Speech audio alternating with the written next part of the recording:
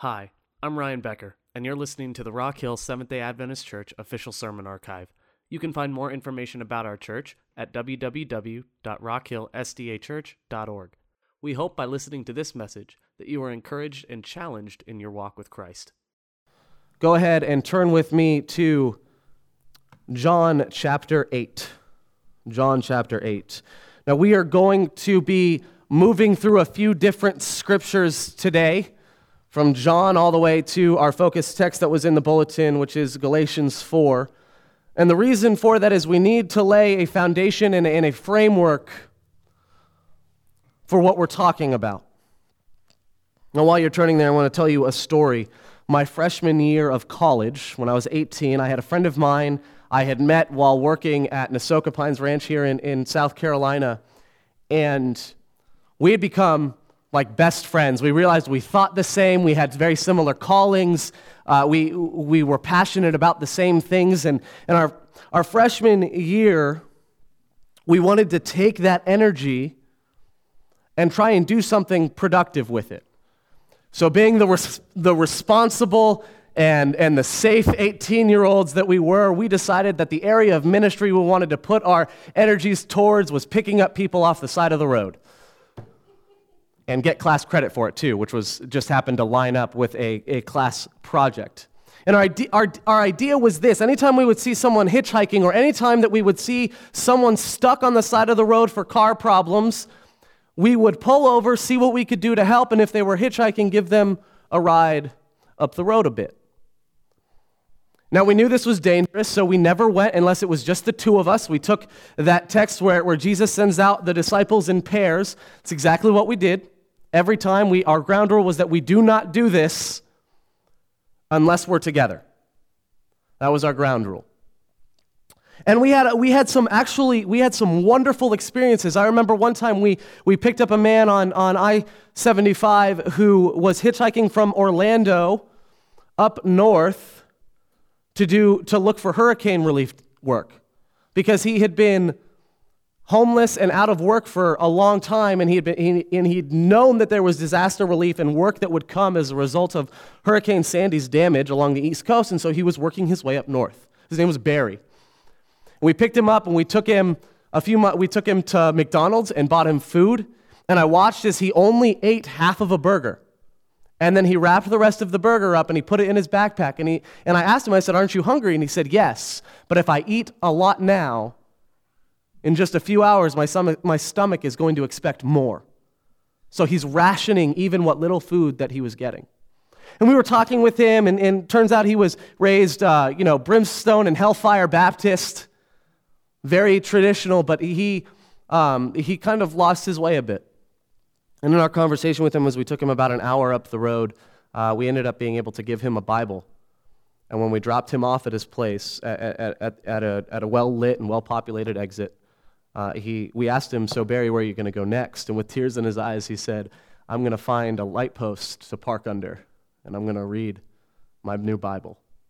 And he was so thrilled and so excited. And so that was one of the experiences that we had. But our first experience was much different. And here's why. The first reason it was much different was because we did it at night. That was not the most brilliant decision we've ever made. And as we were driving, we hadn't even made it to the highway yet. We were passing under the highway, and we saw this big van broken down on the side of the road and a bunch of young adults standing outside of it. And so we went up to them, and we said, "Hey, what happened?" They said, "Our transmission went out, and we're stuck." So we said, "Come on, we'll give you a ride back home.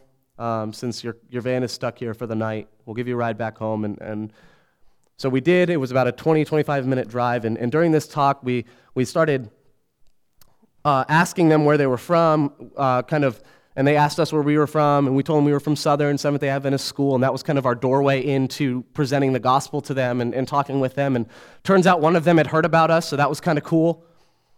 But as we start talking about the gospel, and we start talking and making this gospel presentation to them,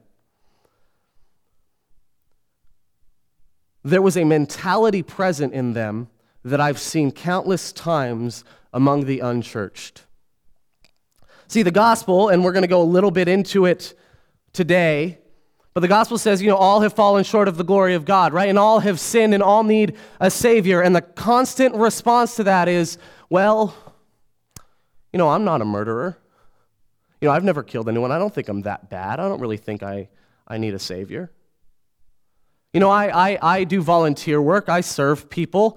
I'm really nice to my friends. I'm there for them. If they call me at 2, 3 in the morning, I'll answer my phone. This was the mentality that I was presented with. In other words, I'm satisfied with how I am. I don't need your Jesus, or I don't need what you have to present to me to be better. That's the mentality that was presented to them, or to us from them. And no matter how we tried to counter that mentality, they stuck to their guns. There was going to be no convincing them that they had a need for a Savior. Eventually, we would drop them off and say goodbye, and we continued to pray for them, and obviously now we haven't heard from them ever again, and I have no idea where they went. But you see the difference in experience that we had. One where a man was crying and so thankful to be able to read and grow closer to God, and another that said, no, I'm satisfied with who I am right now, and I don't want your God. Here's the thing that troubles me. That mentality of I'm satisfied with who I am, I'm satisfied with my life, is not only present in the unchurched. It is not only present in those that are not Christian or not Adventist. It has infected the very pews that we sit in. And it is very, very real and very present in a lot of Christians today. That mentality of I'm satisfied with who I am and I don't want to change. I don't want to be different. Or I don't need God to be different. Now you may be thinking, well, how could you say that? Or I don't feel that way about my life. Or I don't necessarily see that expressed directly. And you're right, it never is or rarely is expressed directly by believers. Rarely will I hear someone say, yeah, I don't need God for this. But it is present in how we act and how we treat others. You've heard the phrase and the saying, actions speak louder than words.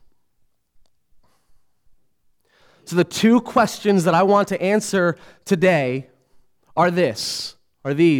How has this mentality infected our church, both in here and the church in general? And number two is, what do we do about it? So what? And first, we're going to dig into John chapter 8. We're going to start reading in verse 31 is where we're going to begin. I want to lay some groundwork so that we understand exactly what is happening. Jesus has been preaching to the Jews and specifically the Pharisees throughout John chapter 8, and he has just finished explaining, hey, I'm the light of the world, and I'm here because my Father sent me. I speak on my Father's authority.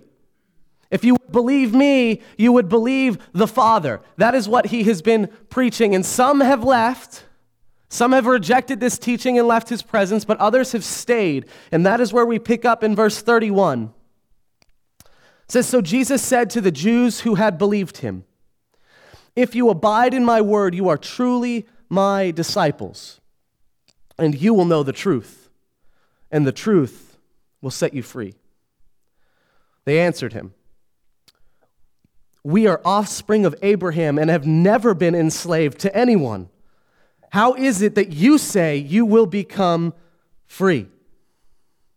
And Jesus answered them, truly, truly, I say to you, everyone who commits sin is a slave to sin. The slave does not remain in the house forever. The son remains forever. So if the Son sets you free, you will be free indeed. Now, notice what the Jews responded to him. We are children of Abraham. We've never been enslaved to anyone.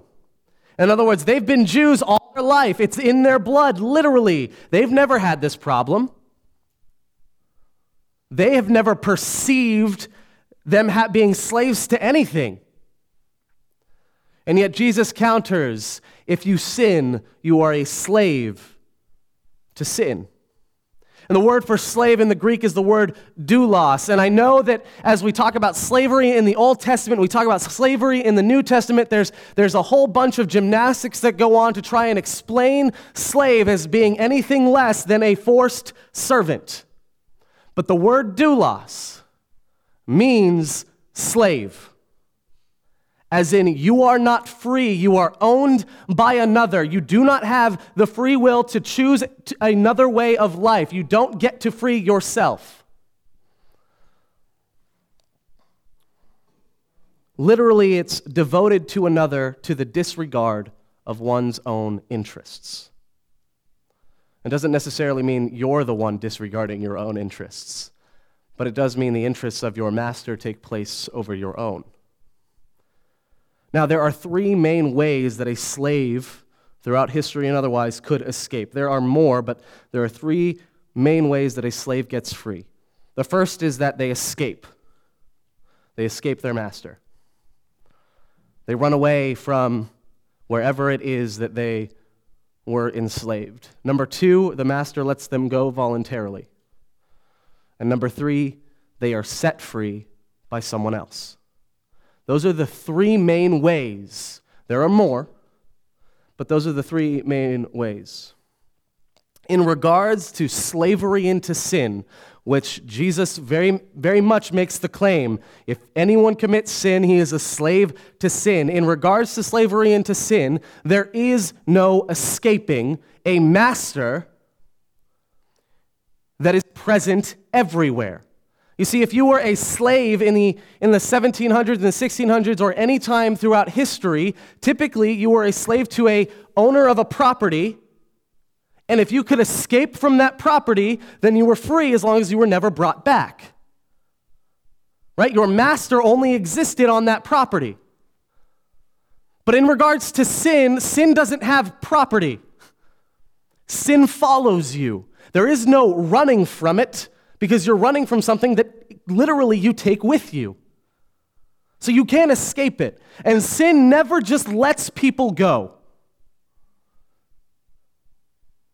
It is very, very rare that I hear when someone is fighting an addiction or fighting a problem, they said, yeah, one day I just decided not to do it anymore, so I don't. Very rare. Sin doesn't just let people go. Which leaves us with the only other option of the three main ways. Someone has to set us free. So Jesus, who has just finished saying, I come from the Father, my Father has given me authority, if you believe in my words, then you believe in my Father, and then he says, the Son sets you free. In other words, I have come to set you free. That is the claim that he makes. And he says, so if the Son sets you free, you are free indeed. Not you have the choice to go back. Not you're going to be stuck there for a while, but you are free indeed. Here's the thing. Scripture doesn't seem to be very concerned with what you've done. It doesn't seem to rank our sins in comparison to someone else's sin. Well, I haven't killed someone like he has, or I haven't lied as much as she has. That comparison game that we play. No, you see, the only thing Scripture seems to be concerned with is that you've sinned at all. Not what you've done, but that you have done anything at all. Now, yes, there are varying consequences and punishments for sin. But within the eyes of the law, within the eyes of sin, you break one law, you've broken the law. That is what Scripture seems concerned with. Paul, the missionary, he writes to the church in Rome, he says in Romans 3:23 that all have fallen short of the glory of God. And just 3 chapters later, in chapter 6, he says, but the wages of sin is death, but the free gift of God is eternal life in Christ Jesus our Lord. In other words, if you have accepted Jesus as your Savior, if you have accepted that gift by turning away from your sin, and asking for forgiveness of your sin, then truly the Son has set you free, just as Jesus claimed he would. Now go ahead and turn in your Bibles to Romans chapter 6. Because here Paul does make an interesting point. We're going to be Romans chapter 6, verse 15. Now for context, Paul is talking about Jesus setting us free by his sacrifice on the cross. You see, he paid a price for us because slaves, no matter what, they always seem to come with a price. And so Paul wants to clarify something. We're going to be in verse 15. He says, "What then? Are we to sin because we are not under law, but under grace? By no means. Do you know that if you present yourselves to anyone as obedient slaves, then you are slaves of the one you obey, either of sin which leads to death, or of obedience which leads to righteousness? But thanks be to God that you who were once slaves of sin have become obedient from the heart to the standard of teaching to which you were committed, and having been set free from sin, have become slaves of righteousness."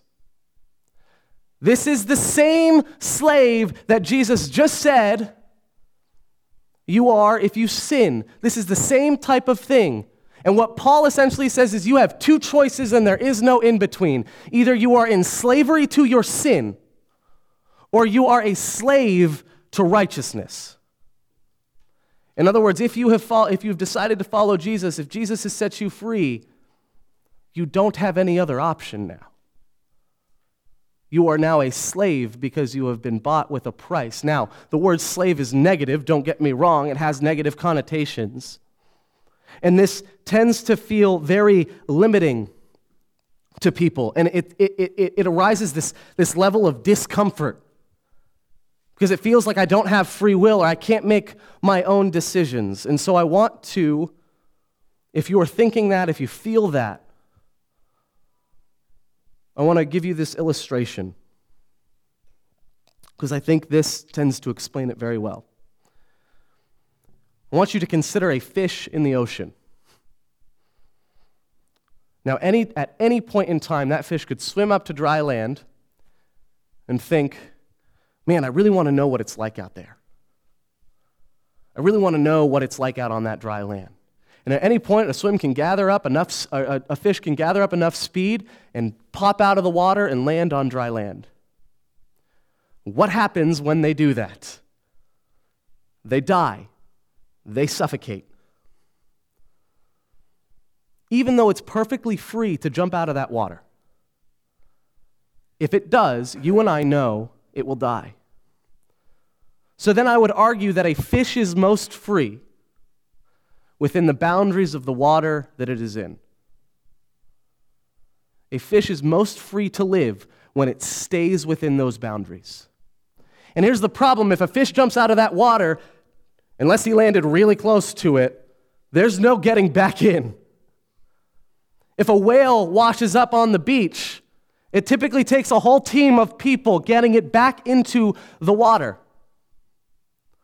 They don't get back in on their own, and if they don't get back in time, they die. The only way for them to live is if someone comes by, sees them in time, and pushes them back in. You see, in our relationship with God, in our Christianity, we are most free within the boundaries that God has placed within our lives. We are the most free when we follow Jesus and follow what he has asked us to do, right? And he says, hey, I have come so that you may have life and may have it abundantly. So his intention is not to limit us, but to keep us safe from what happens if we jump outside of the boundary. Slavery to sin is leaving that boundary, and we cannot get ourselves back in. Yet Jesus, knowing what would be at stake, saw that we had left the boundary, jumps out, and gets us back in, knowing that he would suffocate in our place. The beauty of it is that Jesus managed to be the only being that could get out of the boundary and get back in. He did what no one else could. You are most free then in the boundaries God has set up for you within Christianity, within Adventism. And this is what slavery to righteousness looks like. Living within those boundaries so that you can be the most free that you can and have the life that God wants you to have and has called you to live. And with all of that foundation laid, let's turn to our final passage in Galatians chapter 4.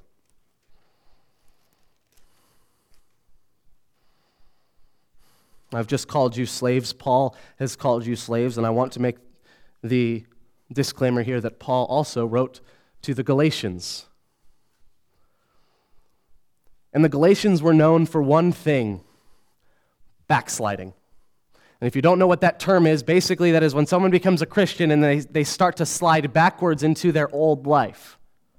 And for the Galatians, what this meant was they saw that Jesus had set them free, but they struggled with letting go of those old traditions of the past and those old ways of following the law. And so they started trying to keep the law to earn their salvation, even though they had already gotten it for free through Christ's sacrifice. And so Paul has to write to them to set the record straight, to say, no, we left that all in the past. We live here now in the present with Jesus. So let's begin in verse 3 of chapter 4.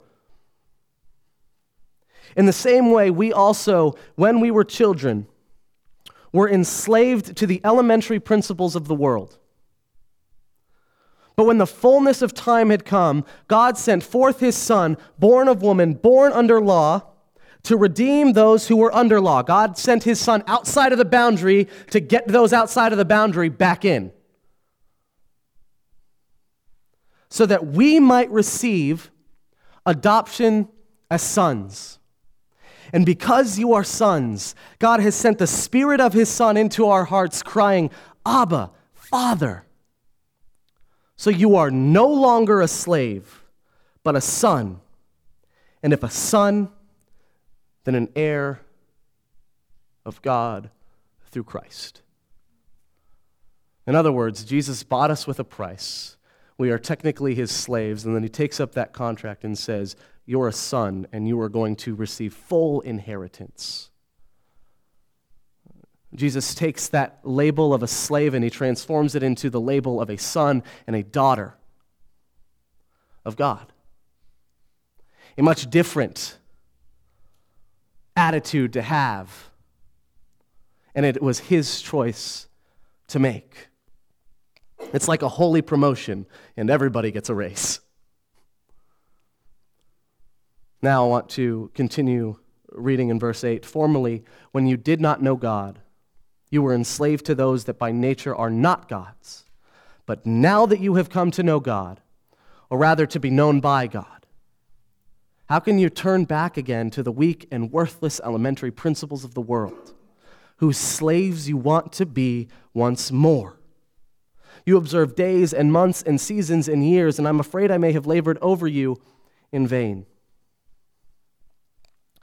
In other words, the Galatians were taking their old life before Christ, and they were trying to apply it and bring it and carry it over into their new life with him. This was the issue that they were facing. To personify this a little bit, I'll give you this example. I was in a relationship once where it wasn't exactly the healthiest, and I remember thinking every single Friday night, I could expect that we would get into an argument.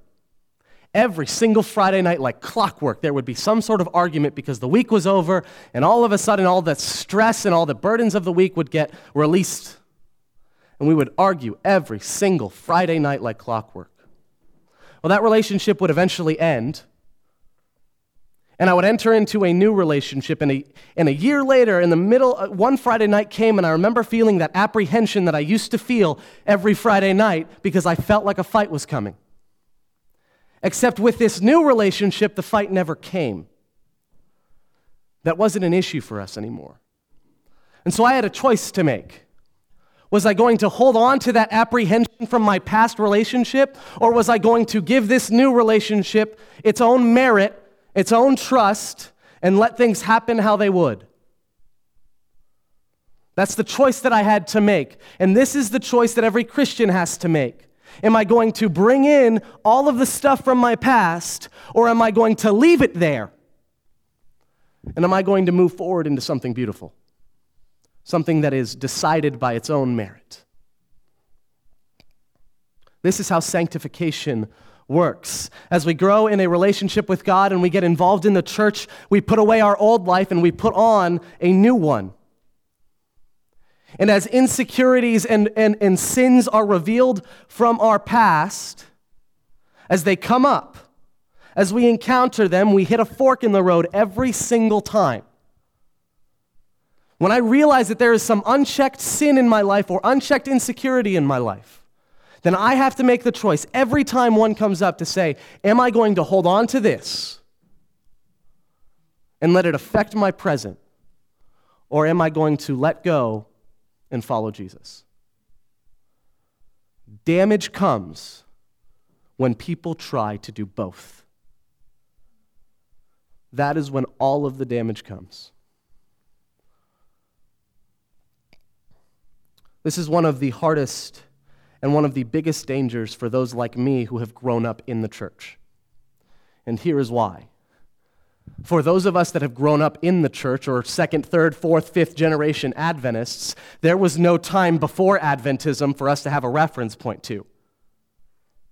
Which means it's a lot harder for me to look at my old life and see all of the things that were in it. See, if I grew up Adventist, then all of the personality traits, all of the things and the parts of me that make me who I am, I will associate with that identity within Adventism. Which means this: if I grew up as a kid that was a bully, then chances are I'm going to associate that mean side of my personality with my Adventism. And I'm just going to turn into a mean Adventist or a mean Christian. It doesn't always happen this way, but it's a risk, and it's hard to see because there is no clear line of before and after.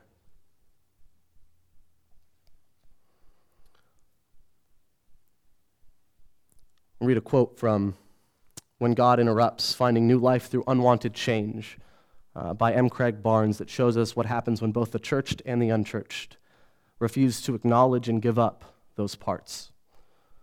It says, early in the Christian journey, we can easily change, but often that is little more than substituting one compulsion for another. People who craved power before they met Jesus quickly find position of power within the church.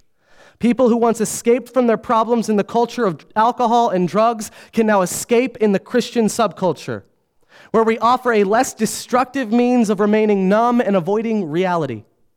It is an improvement, but we are essentially exchanging one set of addictions for another. People who were essentially nice before they really started their Christian journey are going to make nice Christians. And people who were jerks before they became Christians are now going to become jerks who learn a lot of theology. When we refuse to let go of those insecurities, we bring them in with us and we project them onto our Christian life. The content of my sin might be more holy or righteous, but I am not. If I was power hungry before I became a Christian and I seek to take power in a church, then I'm going to abandon that church the second I don't get what I want. And I'm going to demonize the church as if it's the problem for not fulfilling my desire and my need.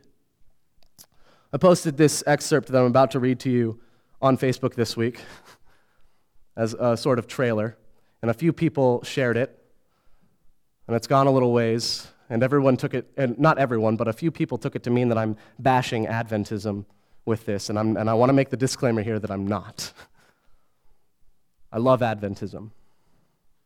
But have you ever met a person, I like to call them I told you so people? People who every chance they get will tell you, I told you so, I told you so, and will look for that opportunity any chance they get to be right. You see, these kind of people will often sacrifice friendships over their need to be right. It's like an addiction. and they get so much satisfaction from being right that they'll do anything to chase after it. Putting Adventism into the hands of someone addicted to being right is like putting beer into the hands of an alcoholic. Because all we've done to someone who has not repented of this addiction to being right is given them another tool to fulfill their addiction. You see, if Adventism claims truth, which we do, and I believe we have truth, then all it becomes is another way for me to be right and you to be wrong, which means I'm going to be right no matter what it costs. This is where we get Bible bashing.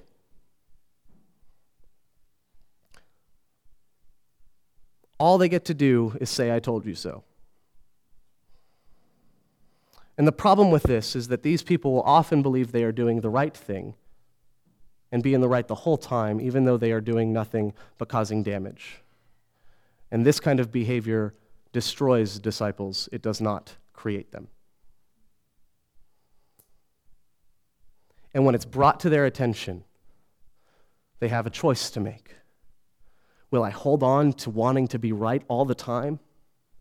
Or will I let go of this need to be right and keep walking with Jesus? And for someone like that, maybe that just means I step down from any teaching position I've had for a bit and I start listening instead of being the one that talks.